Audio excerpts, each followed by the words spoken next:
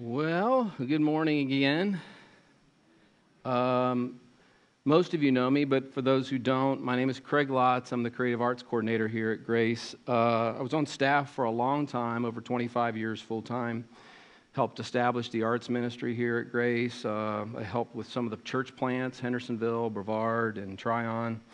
I'm now part-time here, working behind the scenes most mornings with the order and pieces. It's kind of like Wizard of Oz, pay no attention to the man behind the curtain, I'm just back there, running around. Occasionally they ask me to come out and they give me a chance to share or step into the rotation. Patrick is off this week, much needed rest, good for him. And so I'm stepping into the rotation, and all I'm going to do is talk about the arts today. No, just kidding. No, I'm going to jump right into the series. In fact, the Spirit series that we've been in.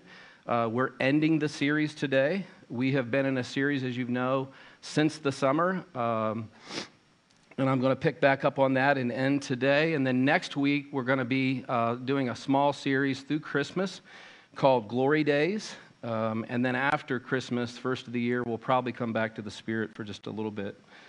But this morning, before we jump into the passage, I just want to kind of give you a summary of where we've been. And so I want to look at that real quick. We have, I think I have something, there we go. We began with looking at passages throughout Scripture, sightings of the Holy Spirit, His role, His nature, His purpose and work. We then shifted to a mini-series on the fruit of the Spirit. And I want to talk just a little bit about that, remind you again, if you weren't here with us, when we talk about the fruit of the Spirit, a lot of times, whether you realize this or not, you may be thinking the fruit of the Spirit is almost like the tree on the left. It's a tree and there's all these different fruits that you're trying to work on in your life. But as Patrick unpacked every week, it's actually more like this orange slice. It's one fruit and all the different sections of the fruit. Okay, and so when the Spirit is at work, those things are coming in all at once. So it's not just like I'm doing pretty good with goodness, but I need to work a little bit more on joy, or my self-control is okay, but I need to get a little better at kindness. The reality is when the Spirit is at work, it's coming in all at once. Let me give you an example.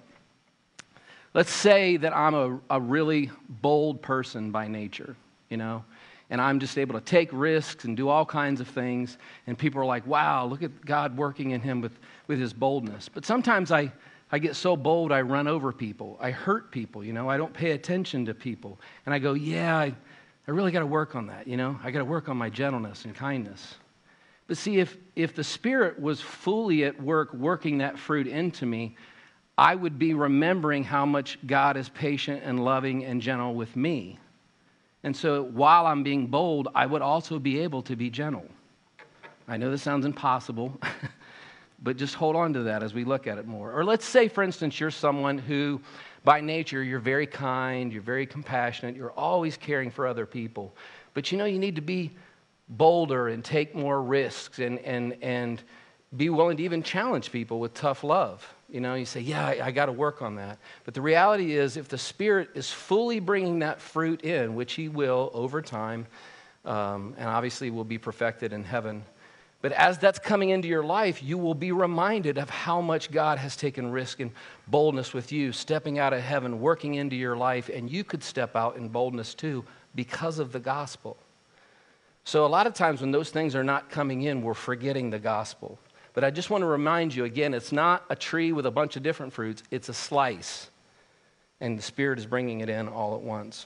So we then went from there and we started looking at the gifts last week. By the way, one other thing on fruit before I forget. Literally in the Greek, fruit means the product of, the result of. In other words, it's something you literally can't do on your own. The Spirit has to bring it in. It is the fruit of the Spirit. That's the whole point. So we then started to look at gifts. And over the last few weeks, we did a little mini-series on that. If you remember, the first week, we looked at what it meant to our motivation with our gifts, what it meant to, is God useful or is He beautiful? Like, as he gives us these gifts, are we just using them for our own glory, or are we actually using them for him? We then started looking at the diversity of gifts, and we had that scene from Fellowship of the Rings where Galadriel is passing out all the different gifts, and Sam says, hey, can I have one of those daggers, And but then you remember the scene at the end where Gimli says, I just want to gaze on Galadriel.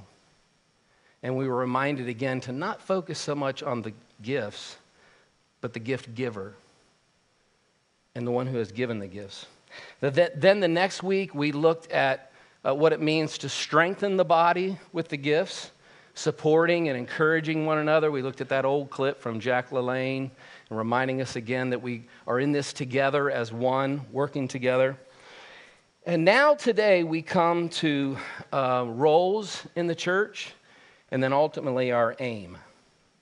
So if you would you stand and join me in today's passage from 1 Corinthians 12, 27 through 13:8. Now you are the body of Christ, and each one of you is a part of it. And God has placed in the church, first of all, apostles, second, prophets, third, teachers, then miracles, then gifts of healing, of helping, of guidance, and of different kinds of tongues. Are all apostles? Are all prophets? Are all teachers? Do all work miracles? Do all have gifts of healing? Do all speak in tongues? Do all interpret? Now eagerly desire the greater gifts. Love is indispensable, and yet I will show you the most excellent way. If I speak in the tongues of men or of angels, but do not have love, I am only a resounding gong or a clanging cymbal. If I have the gift of prophecy and can fathom all mysteries and all knowledge, and if I have a faith that can move mountains, but do not have love, I am nothing. If I give all I possess to the poor and give over to my body to hardship that I may boast, but do not have love, I gain nothing. Love is patient. Love is kind. It does not envy. It does not boast. It is not proud. It does not dishonor others. It is not self-seeking. It is not easily angered. It keeps no record of wrongs. Love does not delight in evil, but rejoices with the truth. It always protects, always trusts, always hopes, always perseveres. Love never fails. You may be seated. Lord, may the words of my mouth and the meditation of our hearts be pleasing in your sight, O Lord, my rock and my redeemer. Wow, there is a lot in that passage. There is no way we're going to be able to cover all of that today. I'm definitely going to have to give more of a general view of it all. But a side confession, particularly on that last part of the passage. In my entire time I've been here at Ministry at Grace, I would say that this passage has been one of my biggest haunts. And I think it's ironic that I'm the one preaching on it this morning.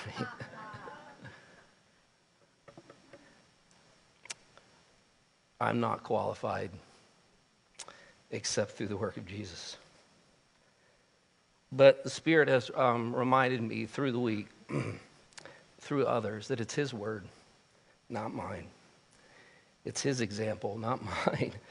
And I'm offering today the same thing that I'm saying to you to trust. These words that I give you today, I'm trusting them too.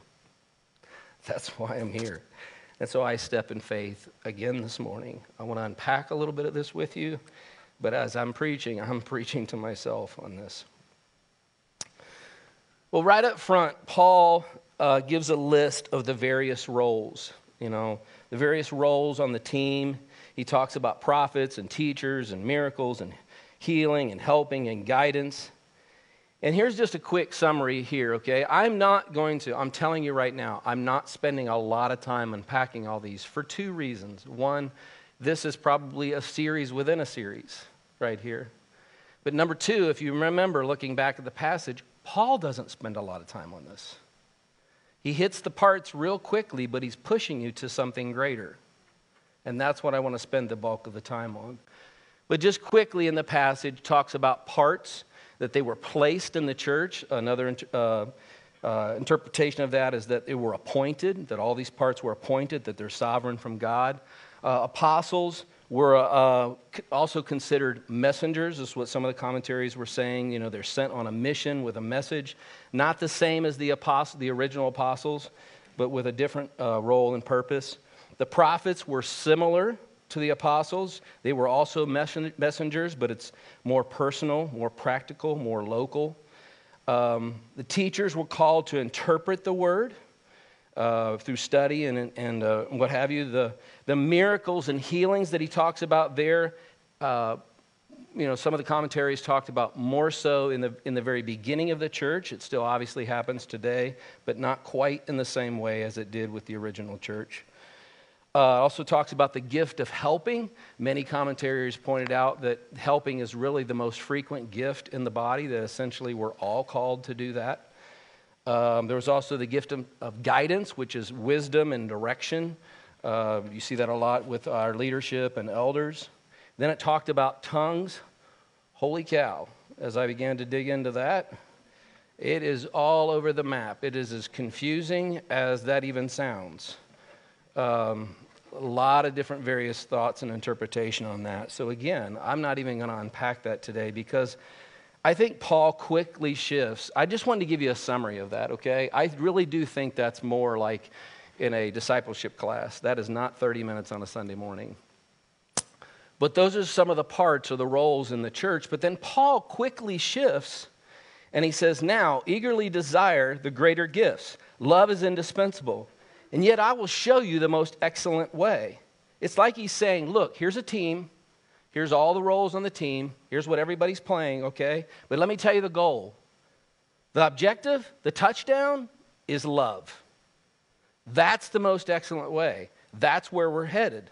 He spent all these previous chapters on instructing and teaching the early church and what they should be emphasizing on. But here he's reminding them again of a most excellent way for the relationships in the church. We've talked about fruit. We've talked about gifts. We've talked about our collective purpose. But he wants to lay a foundation under all of this, which I think, providentially, I'm guessing this was Patrick's purpose. But even if it wasn't, I believe that it makes sense that this is the last passage in this series because this lays under everything. This goes under everything we've been looking at. So I want to spend the bulk of the time now talking about the back half of that passage. Now, what is our problem? Like, not just in the church, but around the world. If you ask anybody, like, not just Christians, non-Christians, you ask anyone, look around at this world and you say, what is our problem? And what is the answer? And this is, you look around at this world today, and obviously it feels like we're more divided, more chaotic, more anger, more division than we've ever had. And in some ways, I think that's true, but in other ways, I think we just simply have more information than we've ever had. We have the internet now that connects us in our depravity, so we're more aware of what everyone's doing all over the world. It said that we have 5.25 billion cell phones on the planet. Did you know that? It's like one great Tower of Babel. We're just connected in our sin and depravity, and we're aware of what everything is going on all the time, and it is overwhelming when we look at it, right? So you look around and you start asking, okay, what's the answer? What's going to unite us? What's going to fix everything? And so I was just having a little fun, so I said, all right, I'm going to type into Facebook, and I type into Facebook and you get an answer on something like this. It shows a slide like, here's the answer, it's the circle of love, and here's all the things we need to be doing, to make this world a better place, Or I typed into Google, I said 10 ways to change the world, and it came up with all these different things. But every one of those, like on the top, it would be like, climate change and politics and, recycle. But then underneath it, almost every one of them was like kindness, compassion, empathy, forgiveness, like love. It was all the things that really, is the thing that's going to bring change. I typed into Twitter, which is now called X, right? And this video came up. This may sound corny. It does sound corny, but love is the answer. It is the answer. Yep. Yeah, it is. It sounds corny because we're all scared. We're all scared of trying to love people, being rejected, or someone taking advantage of you because you're trying to be loving. Sure. But if we all could just relax and love each other. Wouldn't hurt to have more love in the world. It definitely wouldn't hurt. Yeah. It'd be great. If you're not aware, that's a podcaster, Joe Rogan, and he's interviewing Elon Musk, which is one of the richest people on the planet, and he's saying, hey, love is the answer, right? You can't buy it. You look at the arts. You look at any art form. Look at songs over all the different decades. You know, it doesn't matter. All the great songs, there's almost always a point to love. Like, here's a classic from the 70s that some of y'all will remember. Light of the world, shine on me. Love is the answer. Shine on us all, set us free. Love is the answer. Come on, that feels good, right? That's 50 years ago. 50 years ago, and we're still divided. Love's the answer, right? Love's the answer. Look at some of the great TV shows. Some of the great TV shows over the years. If you type in like top 5 TV shows of all time, there's going to be certain shows that are almost always on that list. You've heard us talking about shows like Breaking Bad or Better Call Saul. The crazy thing is they're almost on everyone's list, like the top 5 or top 10. But almost always in those shows, there's a transformation with the character. The character's on some type of journey, and they're being transformed. And almost always, it's dealing with a way that they're loving others or they're loving themselves. I want to show you a particular scene here. I would love to tell you that on those 2 shows that I mentioned, Breaking Bad, Better Call Saul, I would actually tell you that there is a transformation that happens with those 2 main characters that does move them in a way towards love. I can't unpack that, or I'm going to give away the ending. It's a very complicated, complex series. But let me show you a scene here from Breaking Bad. So the main character, Walt and Jesse, are in this, and Jesse is starting to realize that maybe Walt has never really been his friend. That Jesse is just useful to Walt, that he's just a means to an end. Check this out. Would you just, for once, stop working me? What are you talking about? Can you just stop working me for like 10 seconds straight? Stop jerking me around? Jesse, I am not working you. Yes. Yes, you are. All right, just drop the whole concerned dad thing and tell me the truth. I mean, you're acting like me leaving town is all about me and turning over a new leaf, but it's really about you. Just say so. Just ask me for a favor. Come on. Just tell me you need this.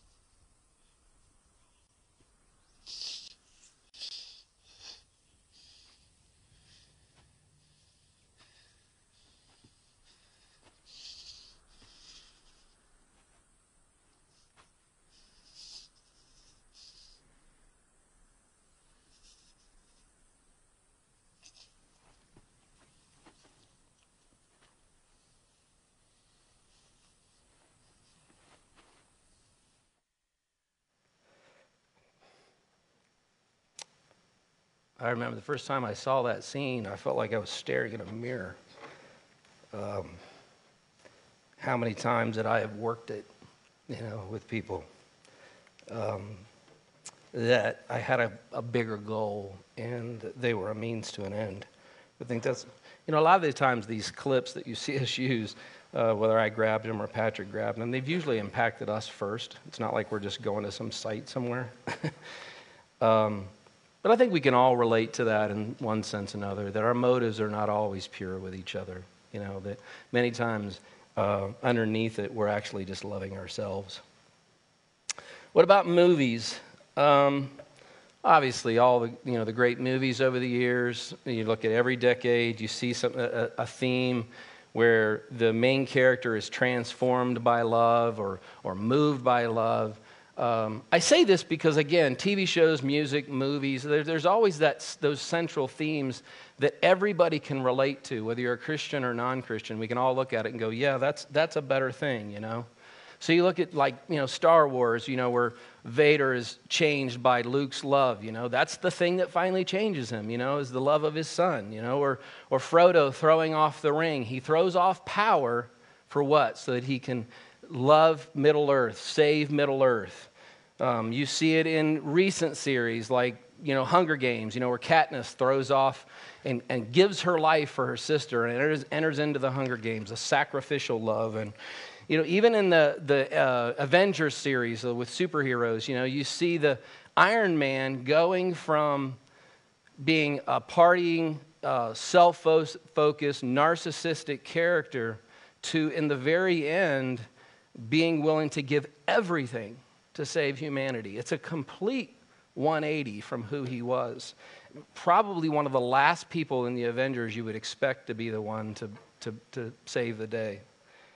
There's always this transformation that's going on with these characters, and the writers and all of us, whether they're Christian or not, are pushing us to the idea that it's not about self-love, it's about loving others. There's a point in your life where you're going to have to think about others more than yourself. It's kind of like this scene right here. Arrogance and fear still keep you from learning the simplest and most significant lesson of all. Which is? It's not about you.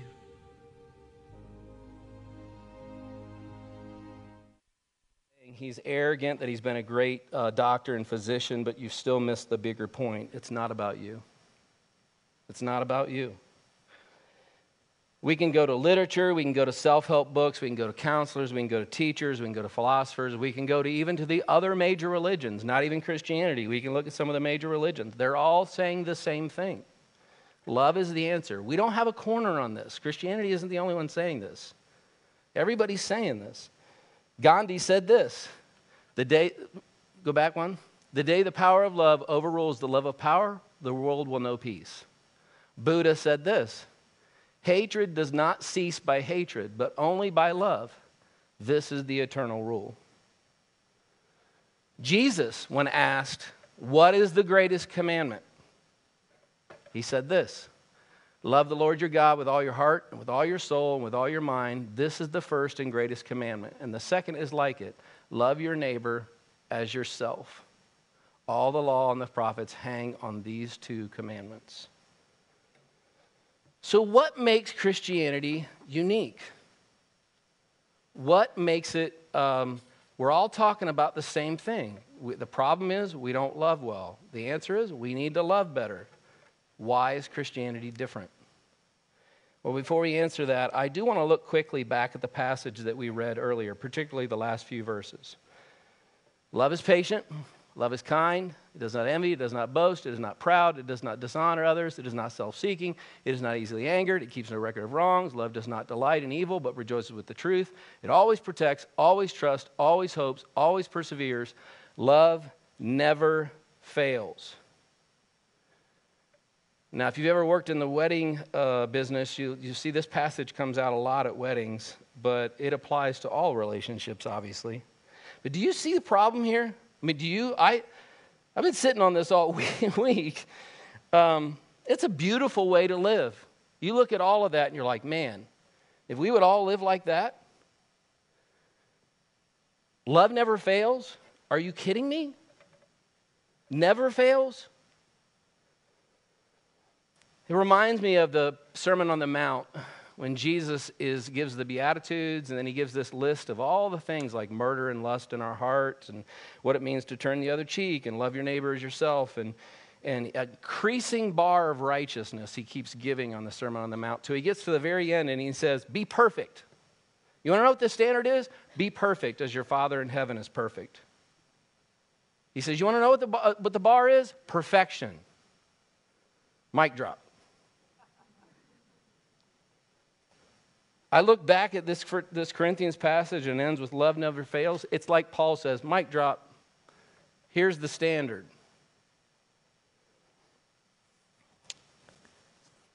It feels impossible to me. I mean, I fail all the time in my marriage,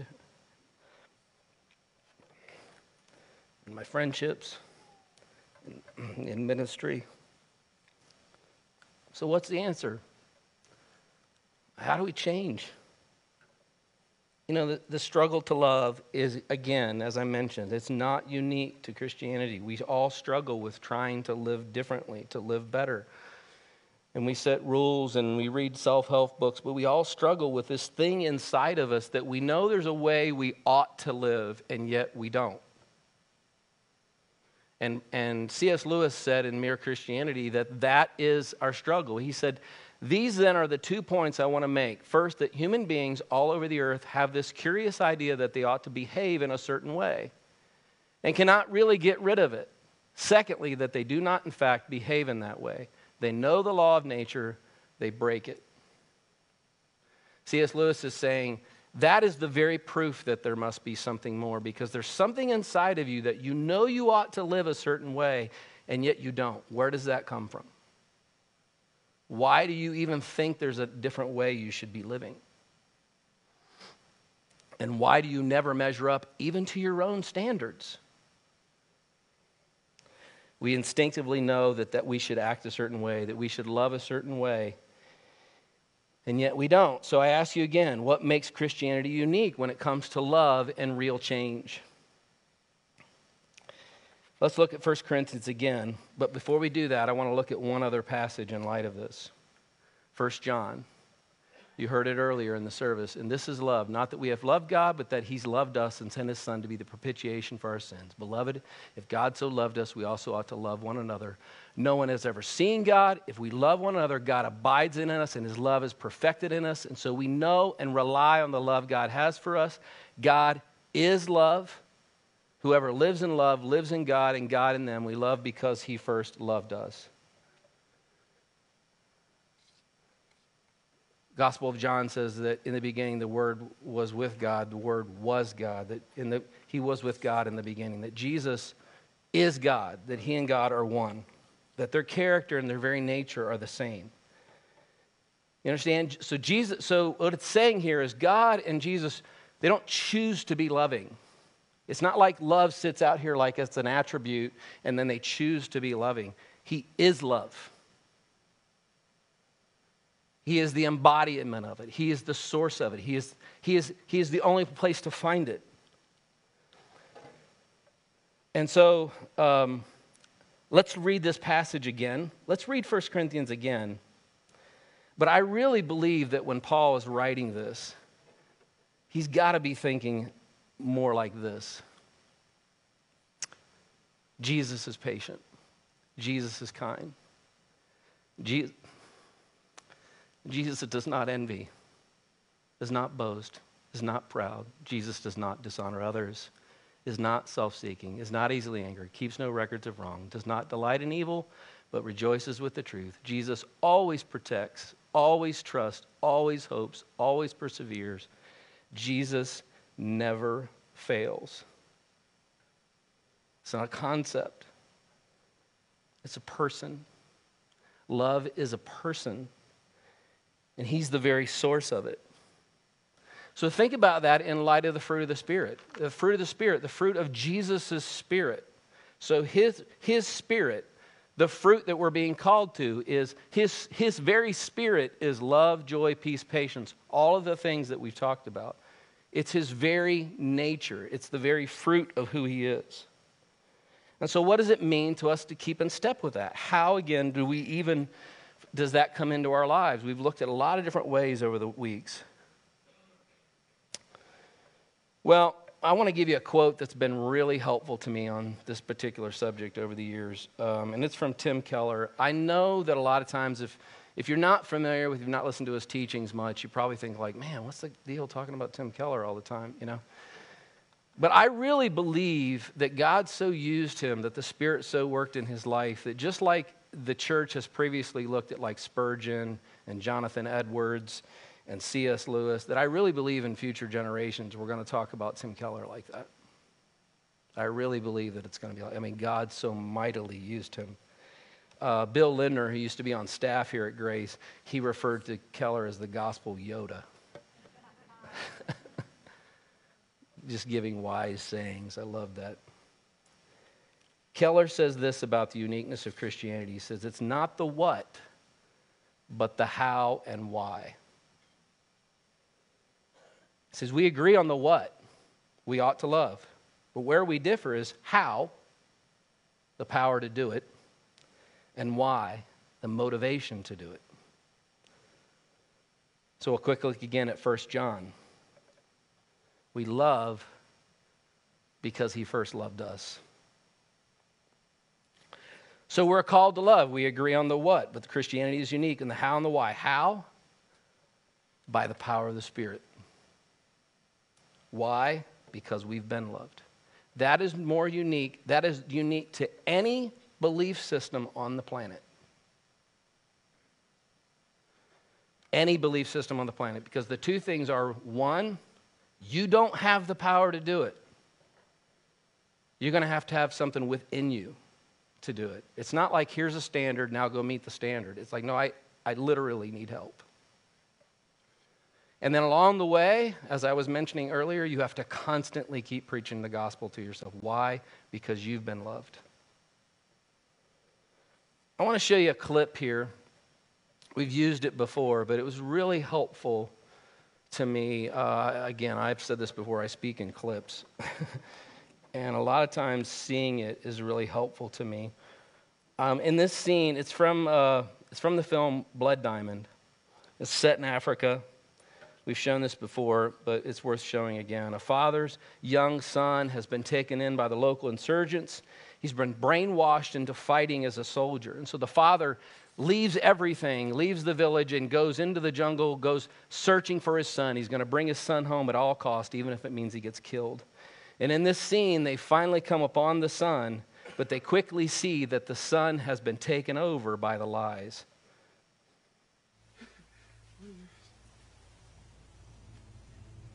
Solomon.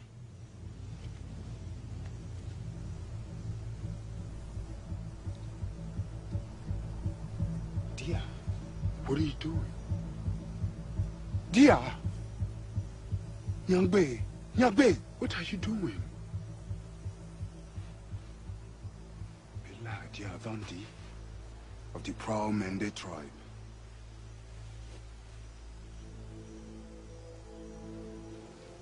You are a good boy who loves soccer and school. Your mother loves you so much. She waits by the fire making plantains and red palm oil stew with your sister Nyanda. And the new baby?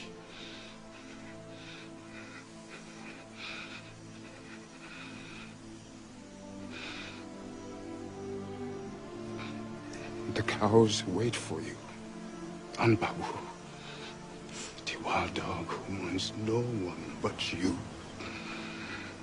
I know they made you do bad things, but you're not a bad boy. I am your father, who loves you. And you will come home with me and be my son again.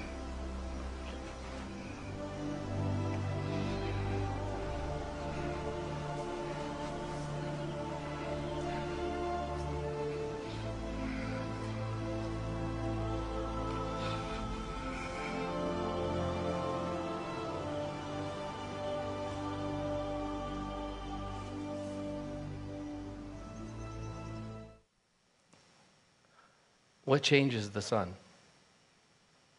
Is it the father giving him 3 steps, scolding him, promising him, telling him to do better?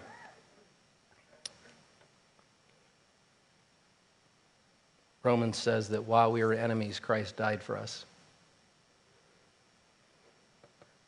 While we were holding up the gun, he dies for us.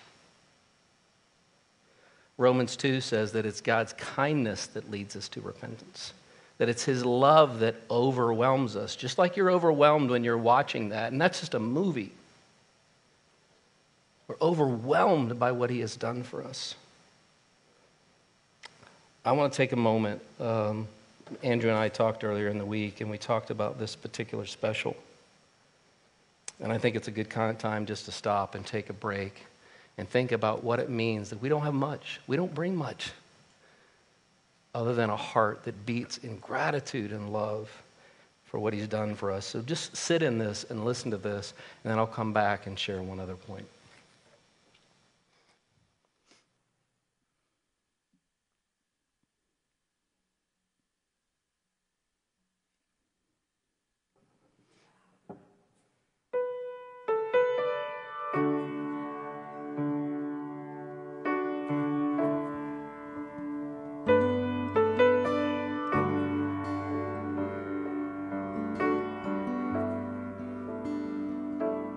How can I respond to the love that you have lavished on me?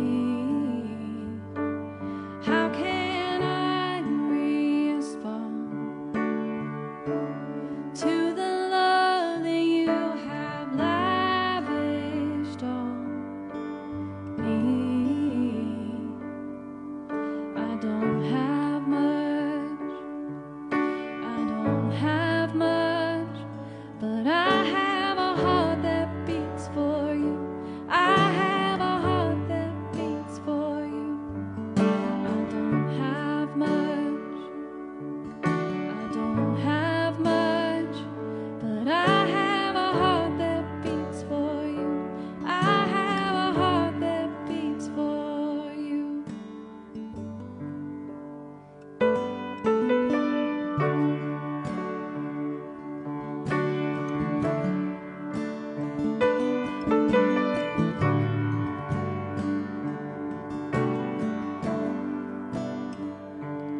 Every part of me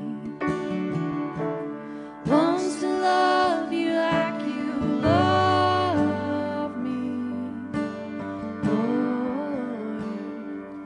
Every part of me wants to love you like you love me, my Lord. I don't have much, I don't have much, but I have a heart that beats for you. I have a heart that beats for you. I don't have much, I don't have much, but I have a heart that beats for you. I have a heart that beats for you. I have a heart that beats for you. I have a heart that beats for you. I have a heart that beats for you. I have a heart that beats for you. I have a life I'll give to you. I have a life I'll give to you. I have a life I'll give to you. I have a life I'll give to you. Oh, I have a heart that beats for you. I have a heart that beats for you. Oh, I have a heart that beats for you. I have a heart that beats for you. Oh, I have a life I'll give to you. I have a life I'll give to you. I have a life I'll give to you. I have a life I'll give to you. And I don't have much, I don't have much, but I have a heart that beats for you. I have a heart that beats for you. And I don't have much, no, I don't have much, but I have a heart that beats for you. I have a heart that beats for you.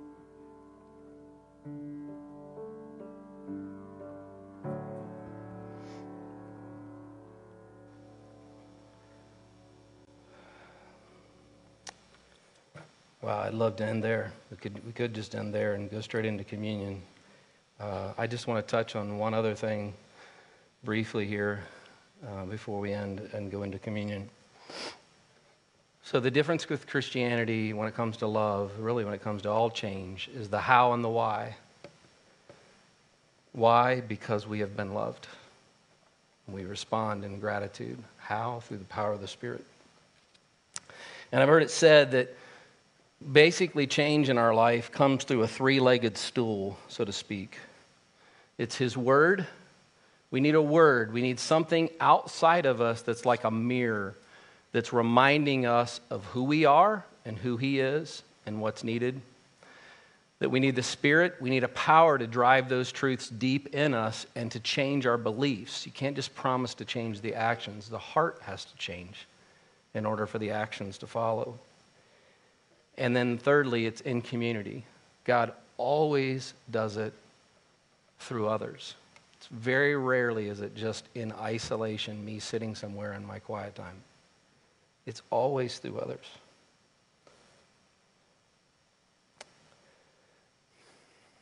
God is triune. He's 3 in 1. That means before the beginning, before anything, there was perfect love, perfect community. God did not create because He needed a relationship. He had it. Creation was the result of the laughter of the Trinity, the love of the Trinity. It flowed outward. He had to create. He couldn't not create. But what that means is at the heart of reality of everything before existence is relationship, community, oneness. It says in Genesis 1:26, let us make mankind in our image. They're creating together. But here's what that means. If we don't prioritize that, if we don't make room for that, if you're moving against community in your life, you're moving against me or moving against the very fabric of reality. It won't work. It's like moving against gravity. It will fall apart. As I said, this has haunted me. And I'll share a few personal thoughts on that. But before I do that, I want to show you one other clip. This is from a series called Rectify.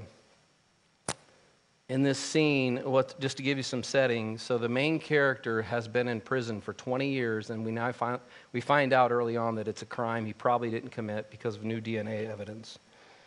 And so he's re-entering back into society, into this small southern town, but people are skeptical. They're not sure how to respond to him. He ends up in this halfway house.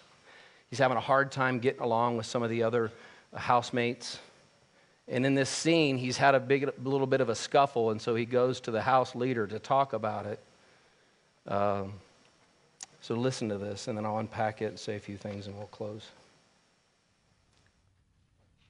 The other inmates on the row, we would communicate with each other through the grates. I see. Sometimes with friends, sometimes with not friends at all. But no matter who it was, I would never get to see them or feel them, their presence. And that's not the same. No. No, it's not. And I did that. I lived like that for 20 years. That's a long time. It's a strange way to exist. It's inhuman. After my friend was executed, I became despondent.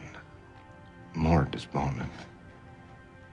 I guess depressed, enraged. But more than anything, I was lonely. So deeply lonely. He had protected me from that more than I realized. I bet.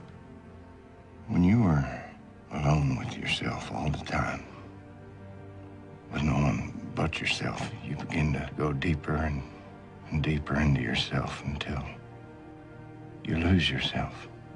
It's a perverse contradiction. It's like your ego begins to disintegrate until you have no ego. Not in the sense that you become humble or gain some kind of perspective, but that you literally lose your sense of self. And I'm not sure anyone, unless they have gone through it, can truly understand how loss is. It's like the psychic glue that binds your whole notion of existence is gone. You become unglued. I think, therefore I am. I think too much, therefore I am not. I am not, therefore I am nothing. I am nothing, therefore I am dead. And if I am dead, then why am I still so lonely?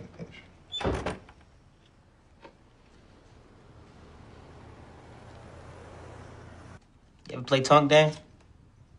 No, never. That's cool. You want to play, Dan? Maybe I'll just watch. Okay.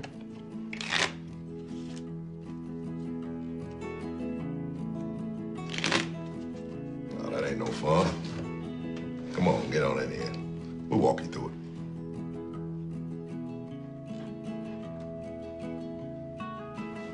Okay. Sure.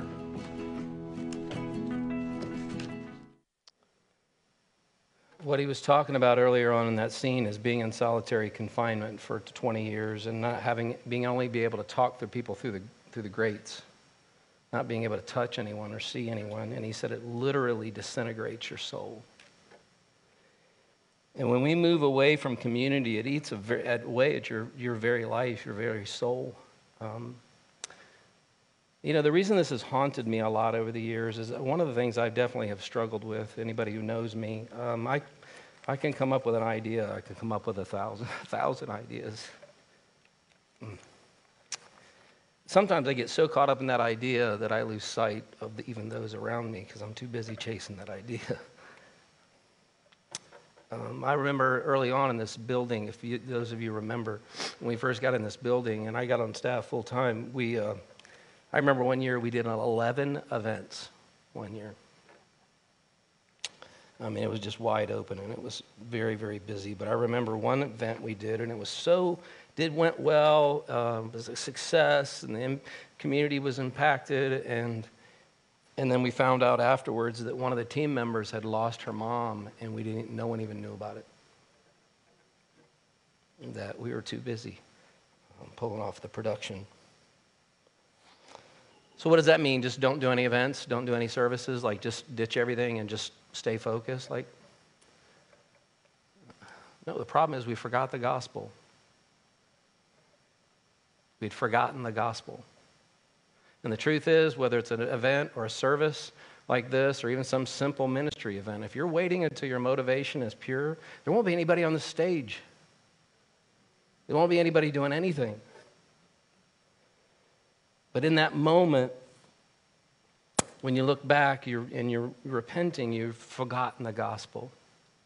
And so you're asking the Spirit to remind you again of what's real and what's true and what's valuable and what's not. And reminding you of what real art is.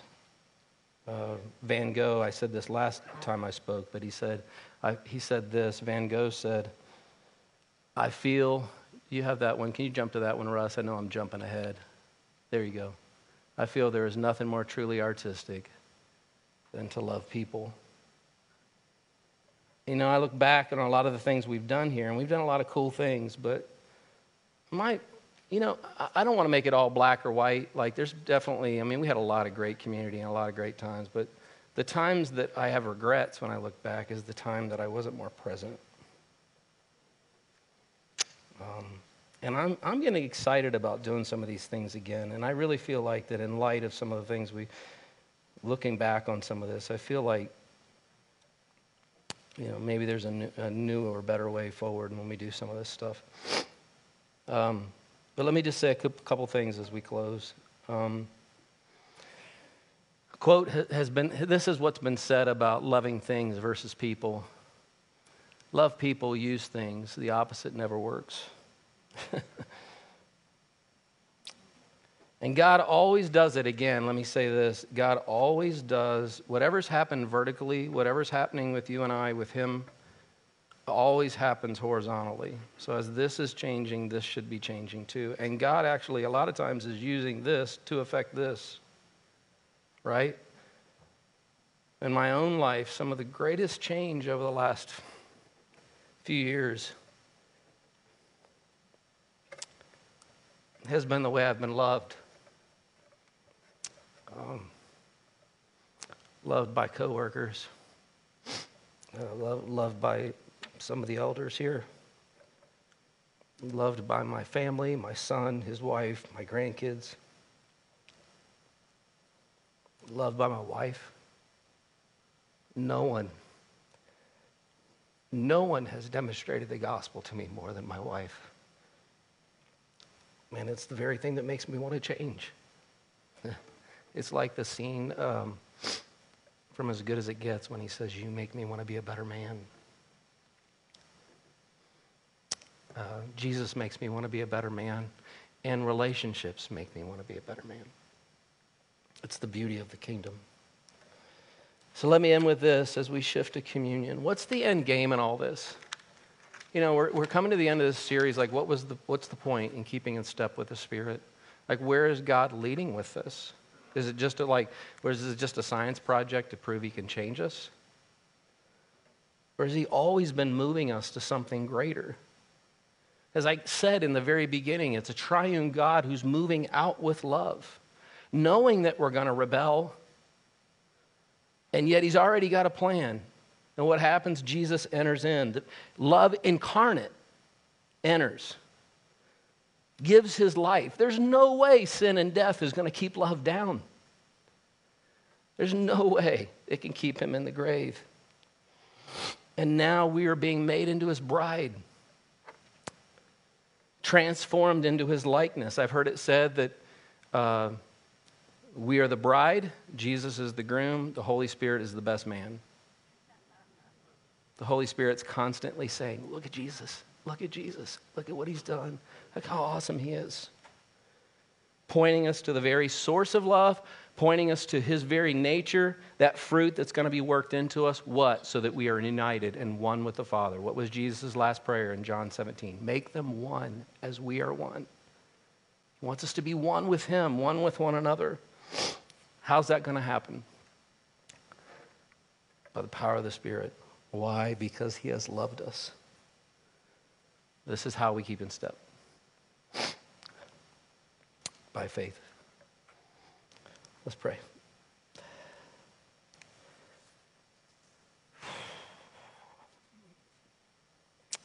Jesus, I feel so unqualified. But yeah, that is the point, and that's also the beauty. Knowing that you never fail, that you've never given up, that you always persevere, that you're chasing me and all of us like the hound of heaven. And we come to you now as we've sat on your word and as we now look at your table and reminded again of what it means to feast on you, to enjoy you, to take you into our lives and to trust that again, I pray. Holy Spirit, work that in us. Work this great love in us. Work your fruit in us and into the lives of others. I pray in your name. Thank you, Jesus. Amen.